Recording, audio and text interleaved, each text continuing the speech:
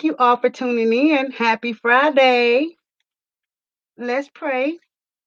Create in me a clean heart, O God, and renew a steadfast spirit within me.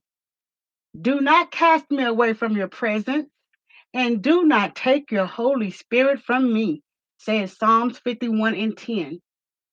What does it mean to accept Jesus Christ as your personal Lord and Savior? Maybe no one ever showed you how to repent and receive eternal life. Repeat this prayer after me. Dear God, I confess I am a sinner and I come to you confessing my sins, asking for forgiveness, turning from my wicked ways. I believe that you died for my sins and resurrected to give me life. I acknowledge and confess you as my personal Lord and Savior. I will not be tricked by the devil, and I will not be confused by the world views, believing in other gods and sayings. Please give me the grace to remain faithful to you all of my days on earth. For in the name of Jesus Christ, I pray. Amen. I praise God with you, my brother or sister in Christ. Welcome to the family. Today's topic is no more shackles. Surely the Lord God does nothing without revealing his purpose to his servants, the prophets, says Amos 3 and 7. The calling on your life is going to crush you. Crushed grapes makes wine. Your calling will come with cups, thorns, and sifting that are necessary for your mantle to be original, humble, and powerful. Your crushing won't be easy because God did not promise us an easy journey. Your assignment is not going to be easy, and your oil is not cheap. Guard your alabaster box by all means necessary. The orphan spirit entered the earth at the fall of Adam and Eve. God's intentions were to be man's source of life to provide and protect everything he created. The most devastating hit mankind took due to the fall of Adam and Eve, we became our own resource, provider, protector, and we became afraid of God. We orphaned ourselves and hid from God. The orphan spirit has caused everlasting damage. I am referring to ugly spirits of rejection, insecurity, suicidal ideations, loneliness, jealousy, and evil works against thy brother. When Satan finds us in these weak conditions, he gets happy.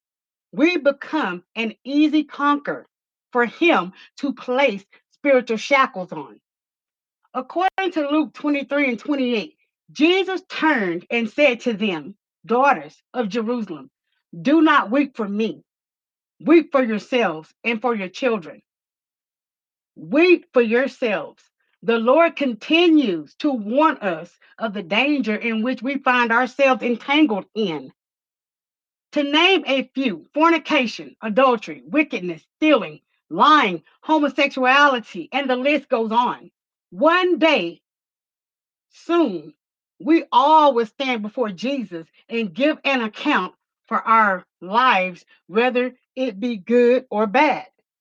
Thank you, Lord, for warning us about being held accountable for our lives and the danger of us being found guilty and without excuse on the day of judgment.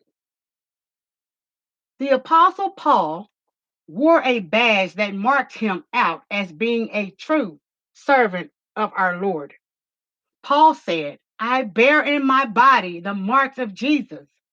He was not boasting, but justifying his ministry. According to the scriptures, the marks of the Lord upon the body of Paul consisted of physical and spiritual markings. Most believers claim to be so righteous and faithful, and yet we know little of suffering for the Lord. However, there are men, women, and children all over the nations who are persecuted daily for their Lord's sake. They bear the marks of Jesus. Father, we pray that should we ever be called upon to suffer persecution for your name's sake, give us the grace to be faithful, even to the point of death. Amen. I have written an ebook titled No More Shackles, inspired by the Holy Spirit during my 21-day Daniel's fast. It's 66 pages with over 15,000 words. You can read it online in Kindle on Amazon for $2.99 or visit my website. The links are in the description box.